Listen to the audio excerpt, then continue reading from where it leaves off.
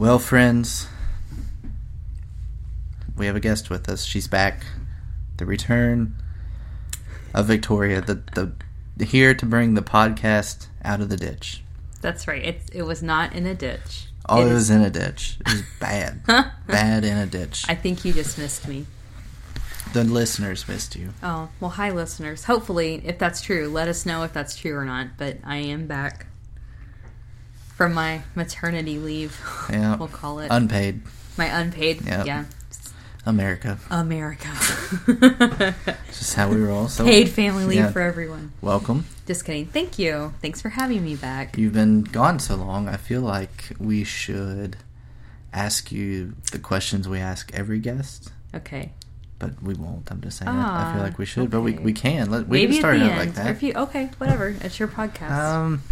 Yeah, why not? Then we'll get to the topic. Okay. This is real life. Okay. We're never really on topic anyway when That's we true. have discussions because we have 2 children. That's true. I can yell at a different kid in every 5 minutes. Yes. Favorite preacher besides me or your father-in-law? Oh, I mean, yeah, besides you guys, like, it's cliche now. I really do appreciate Matt Chandler, but in my defense, I liked him before he was to the level of popularity that he is now. In my defense, I liked Matt Chandler before he was Matt Chandler. That is true. Okay, people. I can back that one up. Thank you. I'm like a hipster Matt Chandler fan. Liked him before he was cool, but honestly, I really do appreciate Matt Chandler, and I've learned a lot from him. And I like his expositional style. I guess I just appreciate how he like literally will go line by line through the text, and I like how he reads like a verse of scripture, then we'll talk about it, then read another verse and talk about it. Mm-hmm. That just, for me, like how my mind works, that's helpful. And can I take my favorite preacher, but also my favorite Bible teacher? This maybe is cliche now, but I do like Jim Wilkin. I have been she's just published a book in the last like 2 years or so. He's shaking his head at me, guys, as if you can see him. But just saying, for real, favorite Bible teacher, I appreciate Jen Wilkin, who's also a Village Church person. But honestly, she has helped me see the Bible, like see how I'm supposed to study the Bible, and just done a lot to help me like watch somebody take it seriously. And she's a woman, so she's not like a preacher, but it's cool to see a woman thinking thoughtfully about scripture and to handle it well. So let me add that to my answer if I can. Yeah, way to add to the question. Thanks. You can cut this out. No, it's okay. Okay. It's good. It's raw. Yeah. It's what we need. Living in the raw. It's some rawness. So staying on the topic of studying your Bible and learning your Bible, that's somewhat with the good segue. Thank you. Been working on my segues. We're not going to talk about. We are going to talk about how to listen and respond to a sermon. Okay. So I figured we were experts on this because we listen to sermons every week. Yes. And we try to respond to sermons every week. Yes. So there you go. So I read a really good article by a gentleman named Dave Jenkins. Mm-hmm. He runs another podcast. I can't remember the name of it right now. I think it's Let's Talk Theology. Is it Let's? No, that's... just kidding. That's another guy. Oh, sorry. But he runs Servants of Grace and an online magazine called Theology for Life. Really cool guy. We're Facebook friends, so... Sorry. Hi, Dave. Let me pick that name up I just dropped.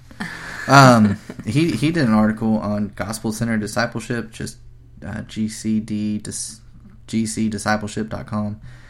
He just gave 3 keys to listening during sermons, and I thought they were simple but really good. The first one, and this is probably a strange one, is just open your Bible, which would then mean you need to have a Bible when you go to church. Please take a Bible to church, even if it's on your phone. Yeah, I think they're free Bible. Very helpful. As J.D. Greer says, you can have the warm glow of God's face. God's word on your face. Yeah. And you're looking at God's face through His Word. But anyway, so open your Bible. Just follow along with where your pastor is preaching from. I know that's... Don't you feel... so simple, we kind of look over it. we have 2 small kids, as you guys know now, and I noticed, like, if I'm ever holding a child and I'm not able to, like, access my Bible, I don't know, it's like, I don't think there's anything mystical or magical about having a literal Bible open, but it is helpful. It kind of, I don't know, maybe it's just like you're in a posture of receptiveness, like I'm here, ready to learn. Kind of like the equivalent maybe would be like coming to class and having like a pen and a paper out or your textbook open or whatever. It's kind of a similar thing. So I've noticed like the Sundays where maybe I'm holding full, like my hands are full of kids or what have you, and I don't have an open Bible. I just notice the difference at least. So like today, for example, I did not have a child with me, and I noticed the difference of like, oh, I can actually keep my Bible open and whatever. It's just good for following along. Yes. And I know our pastor especially, he will, of course, read his text for the sermon when he opens, but he also references that text a lot throughout the sermon, so it just helps to have your Bible open. Honestly, I think with most expositional preaching, you'll be kind of lost if you didn't have your Bible open. So his first point was to open your Bible, which I'm about to create a disaster here. Which you just opened your Bible. I did Bible. just open a Bible. But his second point was listen for key ideas and points. We use the term expositional preaching because that's what our pastor does, as opposed to topical preaching. Topical preaching would be, I'm going to preach on money, but it's may not necessarily be derived from one text of the Bible, but it's going to be from all over the Bible. Whereas our pastor right now, he's been preaching through Romans 8, so he started at verse 1, and we just went through verse 28. So expositional preaching is just going through the text in that you're exposing what Scripture says. So the point of the sermon should always be the point of the text, and I think that's really easy when you have an expositional sermon to kind of listen for key ideas and points, and we'll talk a little bit more about that here in a minute when we talk about how to respond to a sermon, because we're going to use one of our church's recent sermons as we go through that. So if you can't find the key idea, keep listening, but it some preachers have an off week. I've had many, so it just happens. But listen for key ideas, points. I know our pastor is really good. If there's an important point that he wants us to get, he'll even tell us, write this down, which is helpful. Yeah. But even if you're not, you still have to be paying attention. Yeah. And then the last one on how to listen to a sermon is learn to interpret the Bible text from your pastor. Our pastor even said today he wants us to, I can't remember exactly how he put it now, but he wants us to achieve maximum benefit. Yeah, that's what he said. For what God has for us. So he said his preaching, he goes deep, and has a lot of doctrinal depth to it because he wants that for us. So he's modeling how to really go. He hates this term, but how to dive deep into studying your Bible. And I heard Paige Patterson, the president of Southwestern Baptist Theological Seminary, say once that preaching is just teaching people how to read their Bible. So learn to interpret the Bible from your pastor. And I think that's important. I think, I don't know, do you think sermons are one of those things that a lot of people are like, this is just kind of out of date?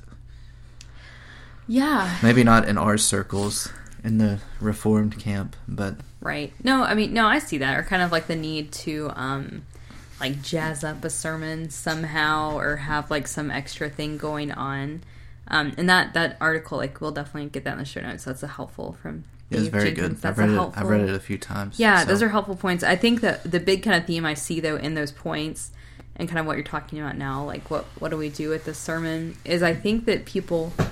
Maybe we don't come ready to learn or even ready to think on our own. Like, it seems that oftentimes people just kind of show up to church and just sit, and they want to be, like, talked at, and they don't want to really mentally engage or kind of, and in some churches, right, like, pastors will ask for your response, and there is that kind of back and forth. I think that can be helpful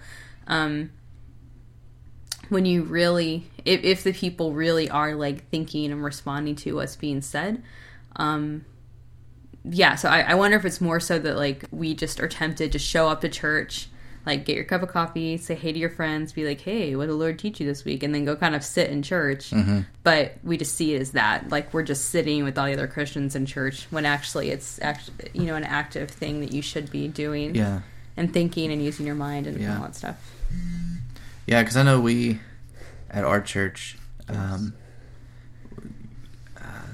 really been focusing on what you've been talking about, that when you come to church, you're not coming to watch people perform. Right. So during the singing, as an example, it's not a performance by those who are up on the stage playing and singing. Like, we need to hear you sing. We want to hear you sing. Your brother and sister in Christ is encouraged by your singing. Right. But even during the sermon, we've intentionally been picking songs before the sermon that remind us that as we quit singing and we sit down and we listen, that this is a continuation of our worship. It's not a pause. Yeah. So we should, active listeners who are worshiping God during the sermon. And you can only be an active listener if you're paying attention. So right. Yeah. And not checking out. I guess that's I guess that's the vibe you get from some people. When they're like, the sermon is just kind of, I'll check out and let the pastor do his thing for a little while. Right. Then I'll sing the song afterward and I'll be good to go. Right. Yeah. So yes, sermon. So open your Bible, listen for key ideas and points, and learn how to interpret the Bible from your pastor, which I think are excellent points from Dave, Mr. Jenkins, however we want to call it. So. Yes. I don't know if you're on first name basis with him. Probably not. Yeah. No. I'd like to get him on the podcast sometime. That'd be cool. Yeah, but anyway. So, we're going to talk about a sermon that our pastor did a while ago. Okay. And to be fair, Victoria was in the nursery for this sermon. Working in the nursery. So, she is going off of my notes. That could be another way to listen to sermons, take notes. Mm-hmm. I kind of waver. Sometimes I think it's good to take notes, and sometimes I don't. But anyway, the sermon was on Psalm 67, and we really just focused on the first 3 verses. And that psalm says, "May God be gracious to us and bless us, and make his face to shine upon us, that your way may be known on the earth, your saving power among all the nations. Let the peoples praise you, O God. Let all the peoples praise you." So this sermon was actually during our Mission Sunday. We try to do a Mission Sunday every month. We try to focus on missions and take a missions offering, trying to get better on that. So the big theme of this sermon was that God blesses us so that his name and his way might be made known among the nations. Because the psalmist starts out, this is actually from Numbers 6, 25 through 27. "May God be gracious to us and bless us and make his face to shine upon us."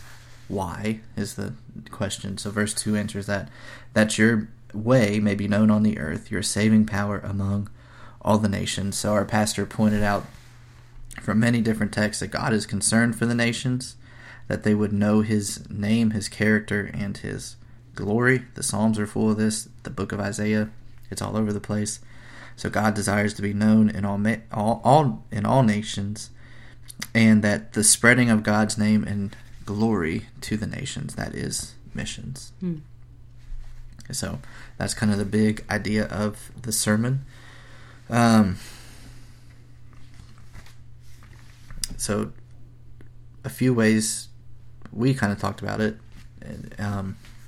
So far, we're going to discuss this sermon a lot. I feel like it's just a pivotal sermon for us and for our church. Our pastor said we are not to be hoarders of God's blessings, but blessings come through God's people. And he even asked the question, why do we want to be successful in our job, or why do we want to pursue a career that we could be financially stable or even possibly financially well off? And he made the convincing argument that if it's not so that God's name might be made known among the nations, then it's a sinful desire, pretty much. So that's the sermon in a nutshell. So now we get to talk about how to respond to it. So there we go. It's almost like we're doing live. Yeah. Because we haven't fully talked about this yet. Yeah. We have talked about it. So You get to listen to us, respond to us. yeah, how about that? You're welcome, listeners. You're welcome. I think the biggest point we talked about so far. We mean you and I. Yes. Okay. Yeah. Our pastor closed the sermon talking about meager resources. Yeah. And he used the example of Jesus in the feeding of the 5,000, where the little boy gave Jesus his lunch, and Jesus didn't turn away something just because it was small. He took it and he used it mightily. So a response to the sermon so far then is that we're encouraged, because not that we're poor, but things are tight. Yeah. So that's an encouragement to keep giving to missions, not to slack off on it. Right. Because it can be tempting some months just to say, I'm not going to give to the missions offering because we need X. Yeah. Or whatever. So it was just a good encouragement to continue to give, and know that when we are faithful and we give with that desire that God's name might be known to the nations, that God will take it and He will use it for His glory to fulfill that task. Yeah, for sure. For sure. What else kind of response were you thinking of? On that point? Or just any of it? Yeah, I know that like the meager resource was kind of encouraging, helpful, like convicting, like you said, like the times when you're tempted to do whatever. Another point we had discussed, just the job kind of component, or just in general, like asking God for any kind of success. I think it's you and I both are sort of in mid-20s crises. Well, you're 30 now, so yeah. Early 30. Thanks for the reminder. You're welcome. Not a crisis. It was kind of turning points of like we're both in kind of job, new jobs potentially in the future, and like, am I in the job that's best for me right now? Like, how do I make this work for our family? Kind of coming, each of us maybe, or kind of coming into a career could be a good way to say it. Like we've gone through several other jobs in our history, and we're sort of, God is sort of slowly revealing, like, oh, this is what, is how I've made you, is one of the ways I've wired you, that kind of thing. We're both discovering that about ourselves. But in that, it's very tempting to just kind of pray for success in that pursuit just for its own sake.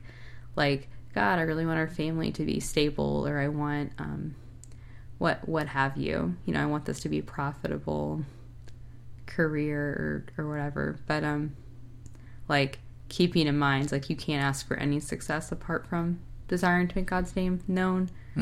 That was like, that's kind of it's a shell-shocking comment, but it's a true one for sure. And just help me think about like priorities, I guess, and us as a couple setting those priorities. That we do have God's name and renown first and foremost, and if not, we need to like repent and turn. Not that career is bad or whatever, but like we really need to examine our motives. So yeah, so always a good response question or application question to a sermon is either what does God want me to continue to do, or what do I need to change in light of this truth, which I think is what we've been talking about so far. So we need to continue to give faithfully and even try to work out ways that we could hopefully increase in missions giving, but also that as we're thinking through careers, that we may need to change our outlook, I think, is a good way to do it. And I know that's been helpful, and we'll do an episode on this sometime this year about we had a listener question about what do I do when I'm in a hard job or a job that I don't like. I think this answers some of that you can pray that God would bless you at that job and to be successful at that job, so that you might turn around and be a blessing in this way, so that God's name might be known in all the earth. And that's kind of a hard prayer, because people like Osteen and T.D. Jakes and Joyce Meyer and all these people on TBN have kind of hijacked the word blessing and done a lot of heretical things with it, to where God blesses you and it all terminates on you. So God make me healthy, wealthy, Right. So that I can get bigger houses, nicer cars. Or even like stuff once like that. once you're at a good place, then you can start being generous to other people. And it's like God calls us to give. God is abundant, but like He calls us just to give of ourselves, not necessarily to give out of our abundance. He just calls us to give. Mm-hmm. You know, like it's not like a get yourself in order first, and then you can be nice to other people. Like kind of fight, you know. Like you're saying, either like the dangerous thing is either the blessing terminates on you, or it's kind of like, well, as long as you get in a good spot, then you can be nice. It's not. Yeah, but I think specifically in the circles we run with, that the word blessing is kind of something we might shy away from a little bit because it's been so abused. Yeah, that's a good point. But when we pray like the psalmist does, may God be gracious to us and bless us and make His face to shine upon us, so that His name and His way might be known in all the earth. I don't think that's a bad prayer at all. No. Even if it is in a financial way. Because, you know, when we're talking about missions, especially unless you're going to go and be a missionary, it takes money. Yeah. For that to happen. Yes. So, what other response questions can you think of as far as like a sermon, other than what should I continue to do, or what does God want me to change? Something, kind of that this may be obvious, but something I did learn from reading Jim Wilkin was that kind of we can only understand ourselves in light of properly understanding God. So kind of like understanding first that like God is righteous, for example, then that shows me I am unrighteous, and then that kind of brings you to a good place of like responding. So listen to a sermon like what does this teach me about God, and then in contrast, because I think that the wisdom of the modern day is kind of to understand yourself, you know, like look inside yourself and learn about yourself, and we can actually only understand ourselves correctly if we understand first God. So that could be a good response question. Like, what does this teach me about God? And then teach me about myself. And then, the extent, Yeah, because in this particular sermon, then, it teaches us that God wants His name and His glory to be known throughout all the nations. And I could be making this up, but I don't think I am. Our pastor talked about how it's not selfish for God to want His glory to be known throughout all the nations, because it's impossible for God to be selfish. But we also see that when God is glorified, it's always for the good of His people. So therefore that's what we are to pursue, is the good, the glory of God, which will always be for the good of His people. It's also good as well to think through, like the questions we've been asking so far have been individual questions. I think it's good to, our pastor even asked this question in the sermon, what should our church do as a whole in light of this truth in this sermon? Hi, Nora. Nora's with us too. She just woke up from a nap, so we'll see how this goes. You know, so why do we as a church ask for God's blessing is the question that our pastor asked, because we've had a lot of changes at our church lately. Just a new location and stuff like that. So new building, a building that's actually ours that we can do stuff with, use any day of the week we want. So just asking that corporate question as well, because Christianity never terminates on you either. It's about God's people, and you happen to be a part of God's family. So that's just another good question to ask. So, well, let's keep rolling. How to listen and respond to His sermon. Nora, what do you think? You have any thoughts? Just looking cute. Just looking cute. You are very cute. So I'm with you. I am with you on that one. Another response I had to this, since the psalmist is praying, is how do I pray about this? Do I ever pray about it? That was going to be did I my steal next it? one. Oh, No, I mean not I'm steal sorry. it, but praying.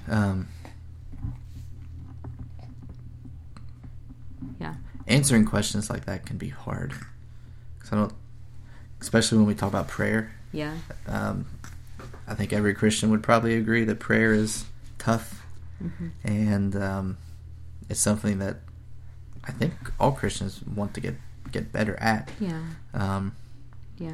But when you think of something this big and like missions and God's name being made known, His glory spreading to the nations, and then you ask yourself a question like, well, how am I praying about this? Then that could be a kick in the teeth. Yeah. Yeah. Kind of, and probably a needed kick in the teeth. But say I'd seen this is in those instances maybe where you feel like you're very deficient, or you know that you struggle with something. Maybe like a sermon has called you to, like in this case, missions and prayer about missions. I think that's where it's helpful to remember that the body of Christ is corporate and to ask for help. I'm very bad at this, so it's easy to recommend and hard to follow. But like going out to a friend of yours in church, being like, "Hey, do you guys want to meet together this week and pray about this?" Or having like some sort of accountability partner situation where you can ask somebody, just to remember that the Christian life isn't lived in a vacuum, and you're not supposed to be doing this alone. Like God, God put multiple people on earth for a reason. He put two people, Adam and Eve, right in the garden. So from the very beginning, we're meant to be in community with other people, communing with God and in community with one another. So it's kind of like just remembering in those, responding to a sermon, a great way to do it is with somebody else. Praying with somebody else, saying like, I know we do this a lot. Wouldn't be a bad idea to like do this with other people in the church, but just like, hey, this convicted me. Would you ask me this week how I'm doing on whatever? So, and I think it's a really good point, because I know in our discipleship groups at our church, we just do like one-on-one meetings. Yes. But we've been trying to make a concerted effort to ask these kind of questions in our discipleship groups, so that the sermons aren't, first off, they're not quickly forgotten, but then we make sure that we apply the truth, because unapplied truth is wasted truth. So is that original to you? No, our pastor said that. Oh, I think that's good. So yes. So that's just always important to remember. So any other questions you can think of? Like, so what should I continue to do or change? How should I pray about this? How should it affect my prayer life? I think that's another good question. Yeah, I think those are good places to start, at least. If you guys have I would love to know other people. Yeah. So. And the thing is with this, when you hear something like respond to a sermon or apply a sermon, you don't have to make it extravagant. Like, simple is probably best. Yeah. In this case. So maybe here for just a few minutes, maybe we can discuss a little bit more about how this, just to kind of practice this in front of others, at least audio. Okay, yeah. Just maybe drill down a little bit about the specific areas we talked about, how we can keep applying this sermon. Well, you said this earlier, but for us, like the giving, it kind of easy can be discouraged, like, oh, we're not giving as much missions as we want, or money is tight and we don't feel like we have a lot extra to give. Just maybe, like you said, it's kind of the encouragement to keep going, but also applying for us might be like, what are some, looking for other ways we can be intentional with resources, giving to missions, or praying consistently. Like, maybe we can just do that as a family. Yeah. Is that kind of what you mean? Yeah, because our pastor even said in the sermon when he was talking about this, that this isn't radical, this is just biblical. And that was not a knock on David Platt either. He was just saying this is it's just the biblical way that our lives should be consumed with missions in some way, because missions is making known God's name and His glory. And why wouldn't we want to make that known? Yeah. It is so convicting. Like you said, I didn't get to hear the sermon. This is the first time we've gotten to talk a lot about it, but just thinking through, like, wow, like I don't care as much as I should about. I don't give even thought to that as much as I should, because it's true. Like, why wouldn't I want to do that? Like, why wouldn't I want to like put my family on a strict budget so I can give as much as possible to missions? Or why wouldn't I want to make sure I'm making the most of whatever resource so I can make sure that I'm not like preventing giving as much as we're able to, that kind of thing. So, like, I just don't think about God's name and renown enough. Oh. Well, and then also I think just... yeah. Nora's very vocal. Yeah, that's okay. This is just a recurring theme in our life right now. Maybe we'll get better at this right now. Eventually, just it's going to require discipline. Yeah. To do some of this. Yeah. Say no in just some ways. Just saying no in some ways so that we can say yes to better things. Yes. Which that's a hard way. It's like that self-sacrifice. That is what it is. I say no to a new fountain pen so that I might give.